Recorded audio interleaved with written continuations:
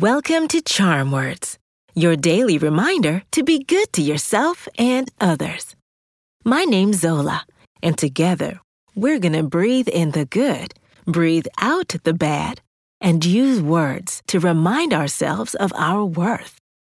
After a long walk or an intense game of tag, it's important to let our body rest so it can recover for the next adventure.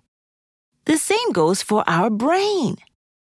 Our minds work hard every day, so let's make sure we take good care of it. Today's charm words remind us that our brains need love and rest. From time to time, we must take inventory of how our minds are feeling. If our brain feels energetic and ready to soak up new ideas, we can give it challenges to stimulate it. If our mind is tired from all our hard work, we can find a relaxing activity to give it time to recover. Let's do some belly breathing. Then we'll do our affirmations. When you breathe in, use your nose and keep your shoulders still. Once your belly fills up like a balloon, breathe out through your mouth by just letting go. In through the nose, out through the mouth. Ready? Take a gentle, deep breath slowly through your nose and breathe out through your mouth. In through your nose and out through your mouth. Breathe in. Breathe out. One more time. Breathe in. Breathe out. Today's charm words are: taking care of my mind is important. I'll say it first, then repeat after me. Ready?